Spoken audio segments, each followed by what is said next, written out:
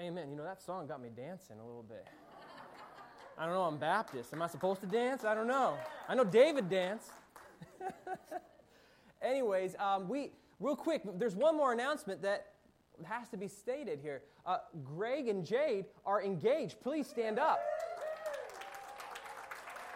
Woo! Engagements. Exciting. Praise the Lord. That's awesome. Be much prayer for you guys.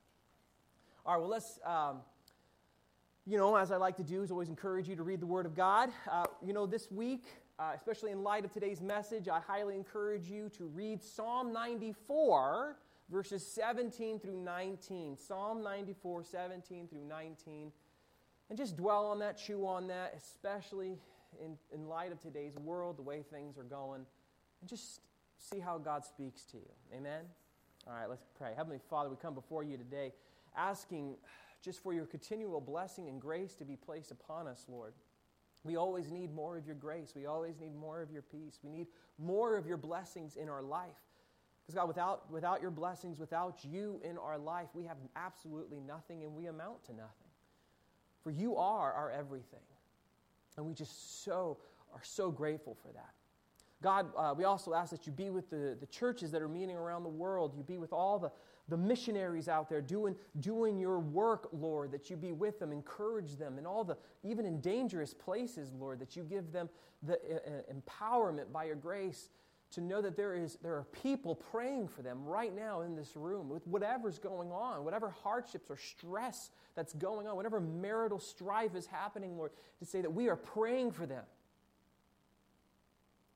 Whatever worries that are coming about, Lord, to say there is at least one church praying for them, but we know there are so many more churches out there praying. And we pray in unity to have your kingdom spread, to have your will be done. God, we ask today that you reveal our sin that we have, Lord, in our hearts. You reveal the sin in our minds. You reveal it to us so we can flee from our sin and turn towards you. To grasp upon the cross with empty hands of faith, saying, "Oh Lord, thank you for your mercy and grace." Help us, Lord, to do that. Remove any pride, any worry, any doubt, any selfishness, any lust, whatever it may be, Lord. We pray that you reveal it to us so we can be satisfied with your grace, so that we can be filled with love, hope, and peace, so we can continue to live out the faith consistently before you and before others, to say Jesus is enough for me and Jesus is enough for you. Thank you, Lord, for this, and in Jesus' name, amen. Okay, so I think it is fair to say that division and divisiveness are words that are becoming all too common in our current state of life. Amen? It seems like everyone's just so angry and vindictive about life right now.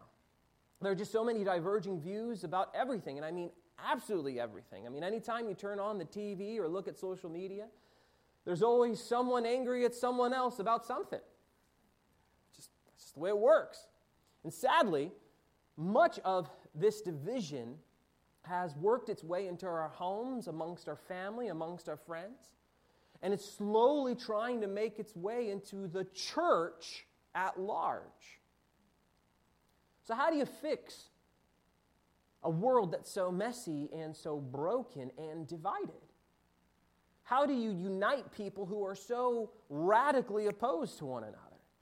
How do you bring unity into your home, into your workplace, into your school, and even while you're out and about and shopping? How do you keep and protect the church at large to stay united together? Well, there's an answer, and it's the answer that the world does not tell you, and in fact, it does its best to make sure you don't hear it amongst all its confusion, division, and divisiveness. And what is that answer? It's the gospel of Jesus Christ. The only true answer to save this world, to save your relationships, to save your soul, is the gospel of God's grace that is found in Jesus. That's it.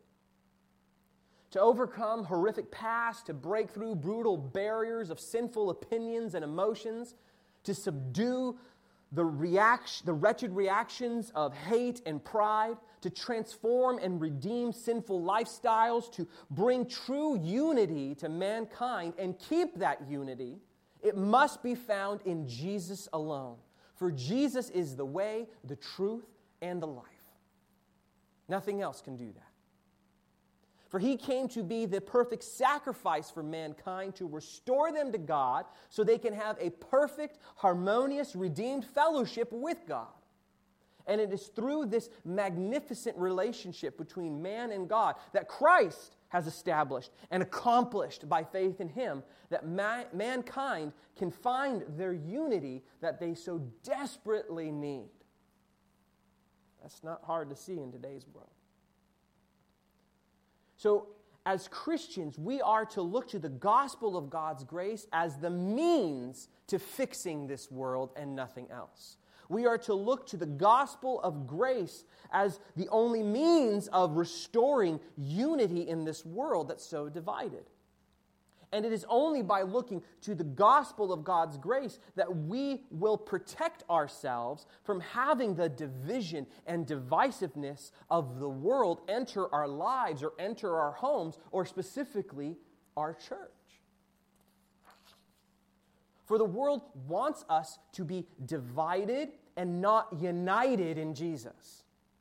It wants everyone in this room and all of those watching online to be divided from each other by our opinions on political and social issues, so we do not mature in uniting under Jesus, so we can further His kingdom and further His kingdom in our lives and the world around us. That's what the world wants. This world wants our allegiance to everything else but Christ. Because if we keep our allegiance to Christ and Him alone, we will be constantly reminded that the allegiance to Him surpasses all else and creates a remarkable unity amongst a world, amongst us. The world does not want us to remember that we have that unity in Jesus. It hates that true unity because the unity of the church in Christ Jesus reveals to the world that there is hope, there is joy, there is peace, there is forgiveness, and there is grace for all of mankind through faith alone in Jesus and His finished work on our behalf. The world doesn't want you to know that. It doesn't want you to live that. So the more that we keep focused then on the gospel of Christ and mature in the gospel more and more every day, this unity will arise amongst us and overflow into the world around us. And that's exactly what the world doesn't want from us. It wants us to stay divided by its self-destructive insanity.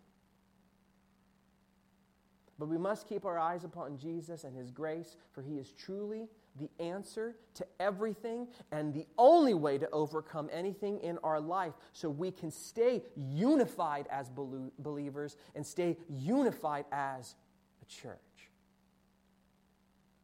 And it's this overarching theme that Paul wrote the book of Ephesians with, in the mindset. So it's always kind of there in the back through everything that he speaks on. So within this book, which we're going to start to look at, we will see Paul pour out his heart on how to develop and maintain unity in the church in such a diverse world of believers who are sinners. I'm like chief of sinners. I'm good at it. I'm not good at a lot of things, but sinning got that covered. For we must remember, Christ is not just Lord over one group or type of person, but He is Lord over all people who come from all different backgrounds.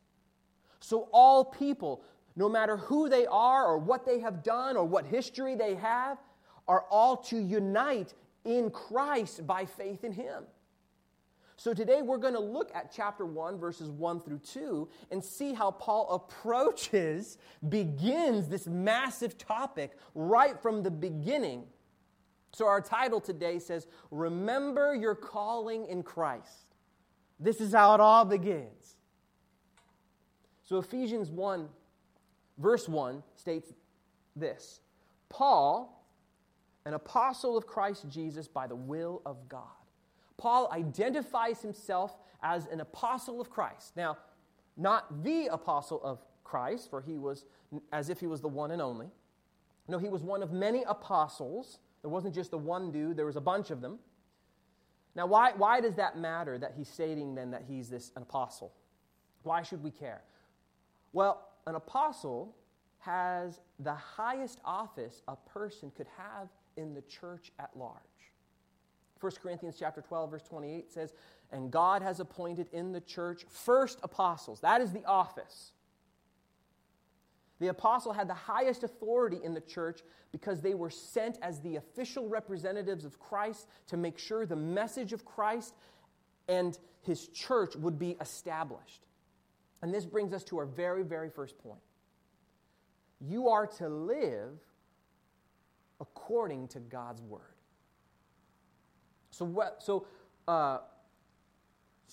Through this letter, so whether through letter or through word, the apostles had this full authority to declare what is and what is not the gospel message of Jesus, and what a life looks like that lives in response to that message. Now, why does that matter? Well, it matters because that means what Paul writes here in this book of Ephesians is the authoritative Word of God. It's just as authoritative as the words of Christ himself.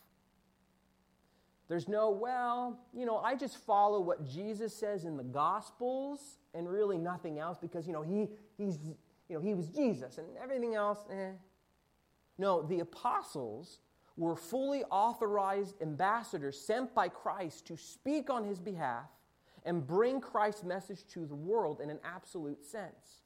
So when we read Paul's words here, we are reading God's word himself. So everything that Paul covers in this letter, including some mind-bending, twig-snapping, rubber band-stretching truths in this book, all of it's from the Lord, and all of it must be accepted by faith in the Lord, even the stuff that's hard to wrap our minds around, even the stuff we don't like. We can't just say, well, that's a Paul thing, that's just his opinion. Everyone has opinions. They're like armpits, they stink.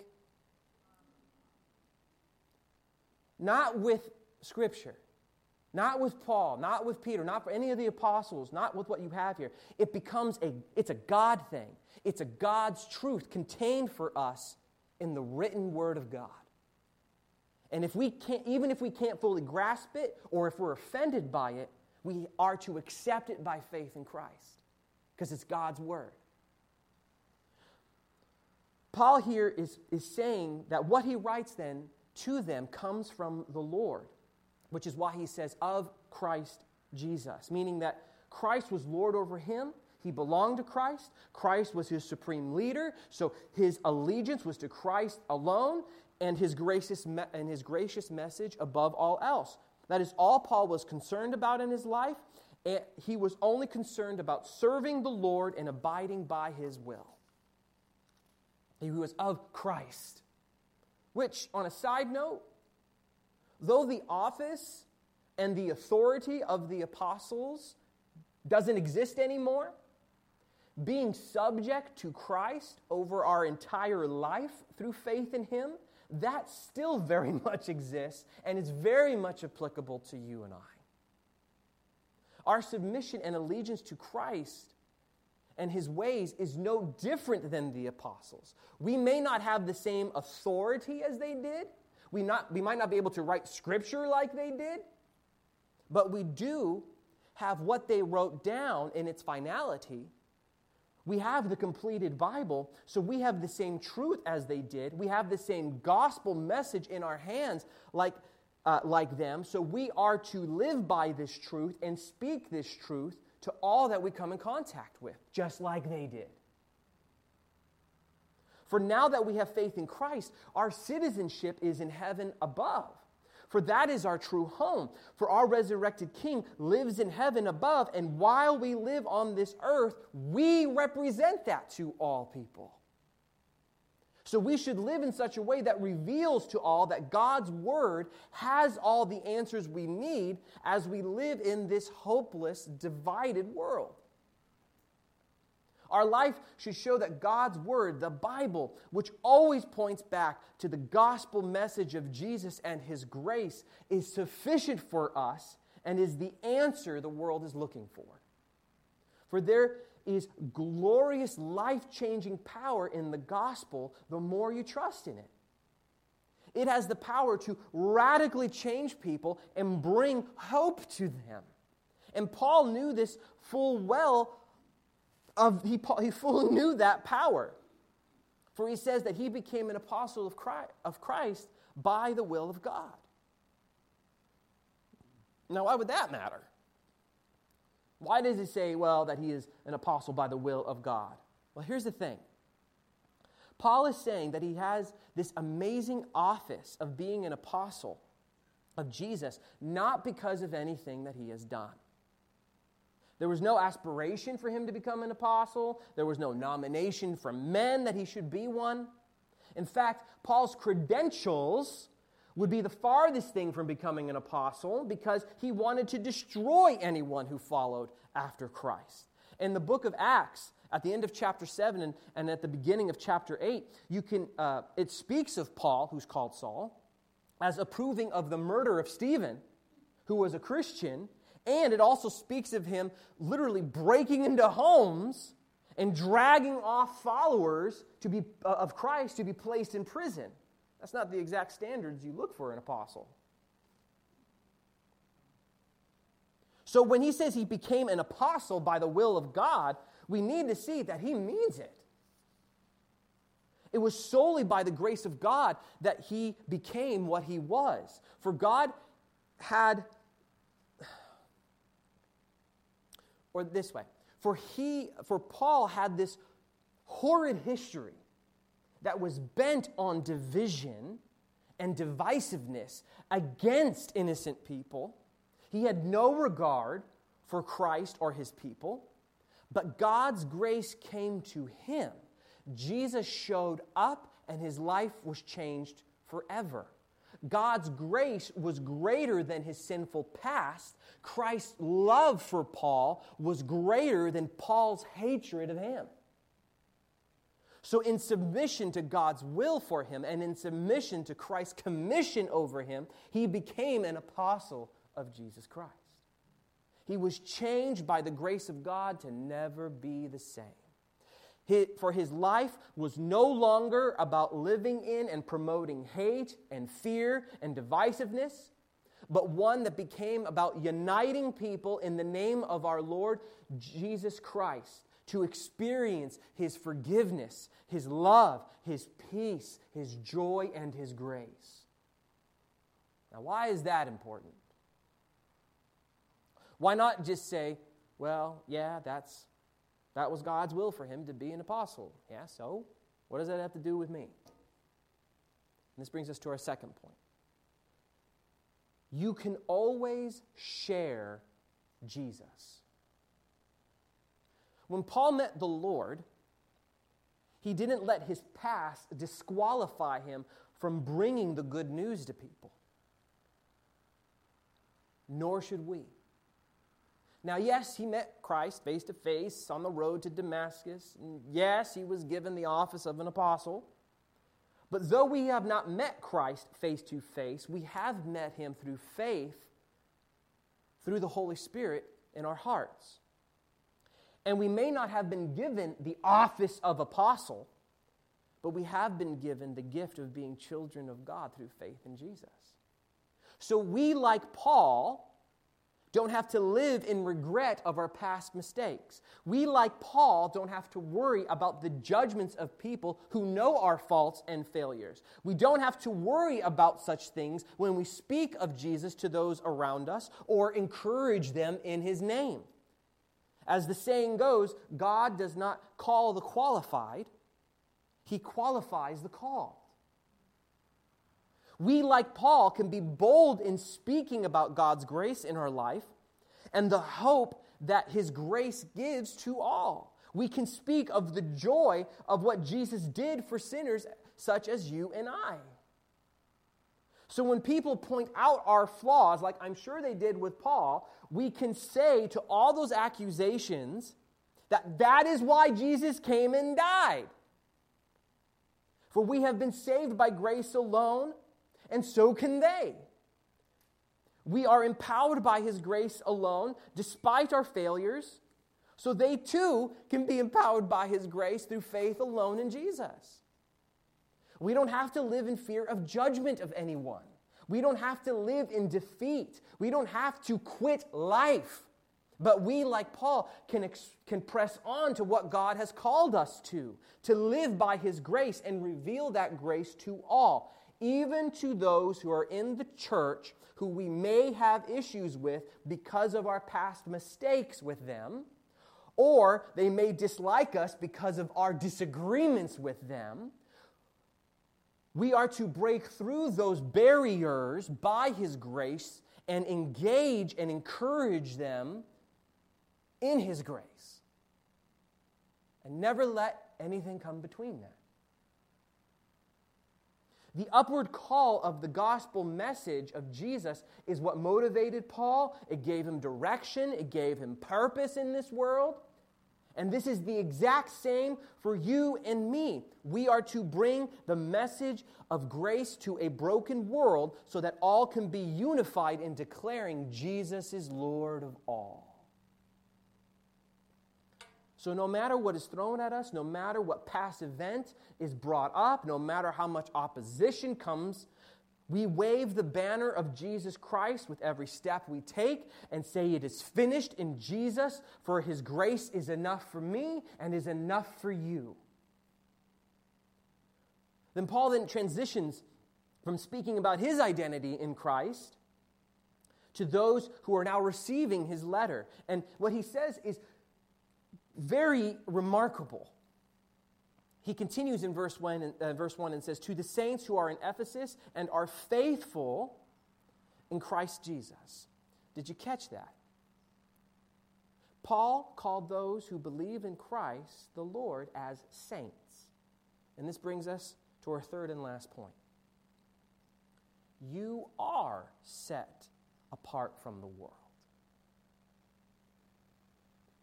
Now, when Paul speaks of saints, I'm sure most of us in our modern days, at least our modern day culture, people think of saints as some super spiritual person who has done something extraordinary or is living some extraordinary life above reproach. That for someone to be called a saint, you have to be worthy of being called a saint by doing something, like being a really good moral person, always making those cookies for your neighbors. But you will see, if you read through the book of Ephesians, these people were far from perfect. And yet Paul still calls them saints. In fact, when Paul wrote this letter from prison, it is generally thought that this letter was to be circulated in all the churches in the region of Asia Minor at the time. And the first place that it was to go to was those at Ephesus, the city of Ephesus, because it was one of the most prominent cities of the time, kind of like the life source of the world. And it was also the place that Paul had really a lot of influence in past years.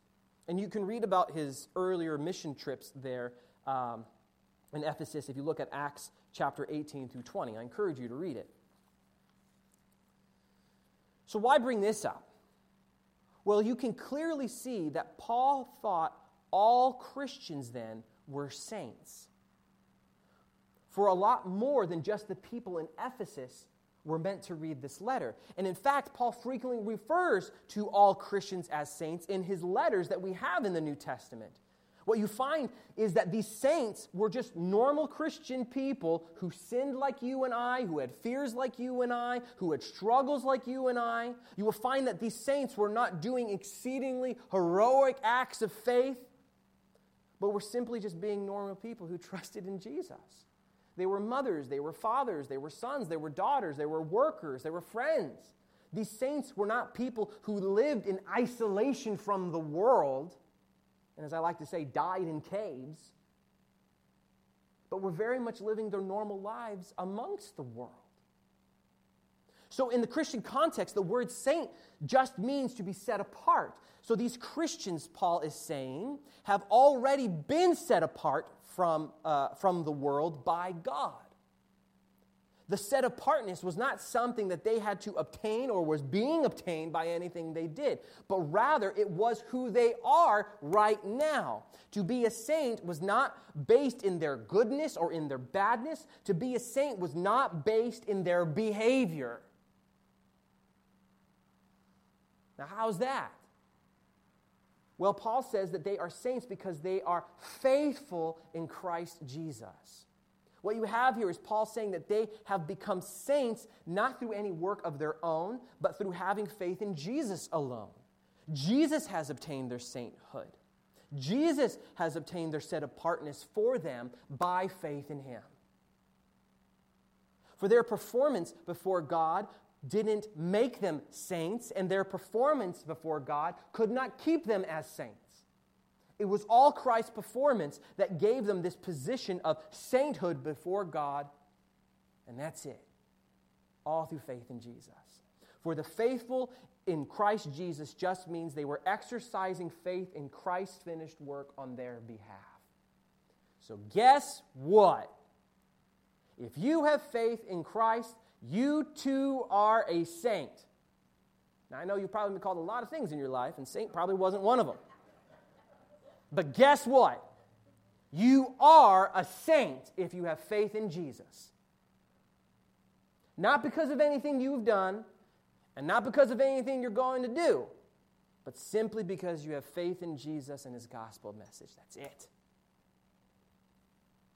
Faith in Jesus, meaning this, that you believe, that you know, that you believe, and that you trust in the gospel message that is stated in 1 Corinthians chapter 15, verses 3 through 5.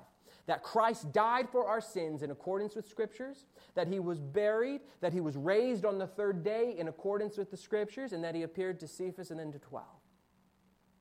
Now, how freeing is that? To know that it is believing in the gospel message of Jesus Christ is what saves us and makes us saints before God. That even with all of our sins, with all of our mess-ups, with all of our failures that are so easily pointed out, that even with all our stupid arguments that just made things worse because we made it way bigger than necessary, that even with our ungrateful hearts and pointless worries before God, and all of our wretched thoughts and feelings that pop into our hearts, and sometimes we even put there purposely, how freeing and uplifting and burden-breaking is it to know that through faith alone, in Christ's finished work on our behalf, that Christ has done everything for us, and that is how we become saved, and that is how we become a saint of God. He did all the work.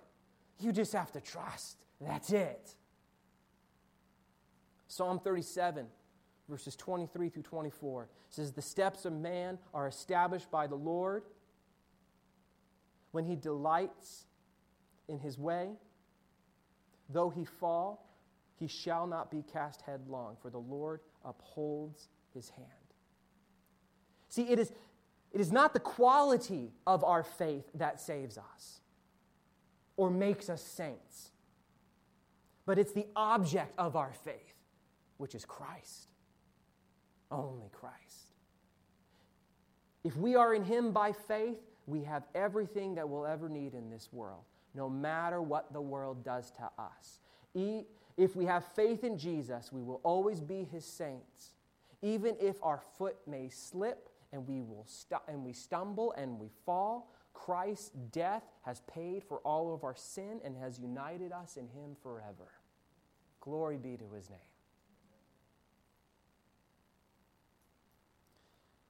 And it's that faith that all the saints have in Jesus that unites us all.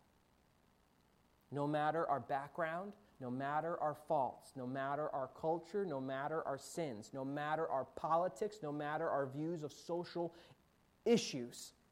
If we have faith in Christ, we are all saints of the Most High, and we belong together in Him, and we will get along together in Him. Now you might say, well, how's that possible? Don't you know how opinionated people are? Don't you know how judgmental people are? How judgmental they've become lately? You say one thing, you're out! How can we work together? How can we stay united when our world is so divided right now? And Paul gives us the answer at the end of his introduction in verse 2. It says, "Grace to you and peace from God our Father and the Lord Jesus Christ." What you have here is Paul saying that this unity of mankind in Christ is possible and obtainable. But this change that is required to unify us all in Jesus doesn't come from looking within. It doesn't come from our feeble human strength. It doesn't come from our efforts. It doesn't come from our wittiness. The power that brings unity to us comes from looking beyond us and looking to the gospel message. For it is through believing this gospel message that the grace and peace that is required for unifying us and unifying us with those in our lives, unifying us with those around us, unifying us as a church, it all is provided for us from God the Father and the Lord Jesus Christ. God's grace, the unmerited blessings and the unconditional loving kindness that breaks through the walls of a sinful heart to bring salvation to sinners so we can be at peace with God through faith in Jesus, is the same grace that will bless us unconditionally and empower us unconditionally to be at peace with those around us, to be gracious with those around us. This is why Paul says grace and peace from God and Christ. They give us their grace and their peace. It doesn't come from you. They are the source. God is the source. The Godhead, the blessed Trinity. 3 in 1 and 1 in 3. The blessed Trinity. It is their grace that empowers us to have their peace, the peace that goes beyond understanding in this world as we deal with one another. So when we feel helpless, or we feel like giving up because of the obstacles that are coming our way, and think change can never happen to us or to those around us, when we think that we can't take it anymore, and we're at the edge, and we're about to snap, and that there is no hope other than giving in to the divisiveness of the world, let us, with Paul, have great confidence, not in ourselves, but in Christ and His powerful message of the gospel of grace. To remember, as Matthew 19:26 says, with God all things are possible. For we have a resurrected Savior who has beat sin and beat death and has made us saints through faith in Him so we can have access to His gracious, unlimited power in our life. The resurrection of Jesus proves that Christ can and will provide everything we need to further His kingdom in this world through faith in Him alone so we can be unified in His name. Jesus said in John 13:35, if you think I'm a crazy person, Jesus said this, "By this all people will know that you are my disciples if you have love for one another." And love covers a multitude of sins, covers those disagreements, covers those radical opposing views. By the way we love each other, that's how we show the world Jesus, and that's what the world doesn't want. And He's alive right now, to make sure this happens through faith in Him by providing you His grace and peace. So keep the faith. Don't give up. Remember your calling in Christ, for He is not done with you yet. You are still fulfilling His purpose on this earth, even if you don't feel like it or see it. And one of those purposes is to help unify His church by pointing to His grace and peace to all in the church. Keep going, church. We will make it through. Let us go to Him in prayer. Heavenly Father, we are so grateful, at least I know I'm grateful for this wonderful promise of having your peace and grace in my life. Lord, this world is really a terrible place. But yet your peace and grace shine through it. Your hand is still working amongst it. And the proof is the cross, and the effects of the cross is those sitting here in this room, those who are watching online. The church at large shows the power of the cross, bringing all men together under your name. God, I pray that we always remember our calling in you, to know that we can be unified under you. And God, if someone right now doesn't know you, doesn't know that joy, doesn't know that peace, doesn't know that hope, doesn't know that grace, and knows that the hate is so wrong and is so exhausted and tired, God, I pray you come to them and you show them that there is a way, and His name is Jesus. God, I pray for those who may have been dealing with the world and as Christians and are being caught up in the divisiveness, Lord, and they're becoming exhausted themselves, saying, is there a way, is there hope? Lord, remind them of the hope that's in Jesus. Lord, I pray we can be unified under your name, for you are the way, the truth, and the life, and nothing else will ever come close to that. We thank you in Jesus' name, amen.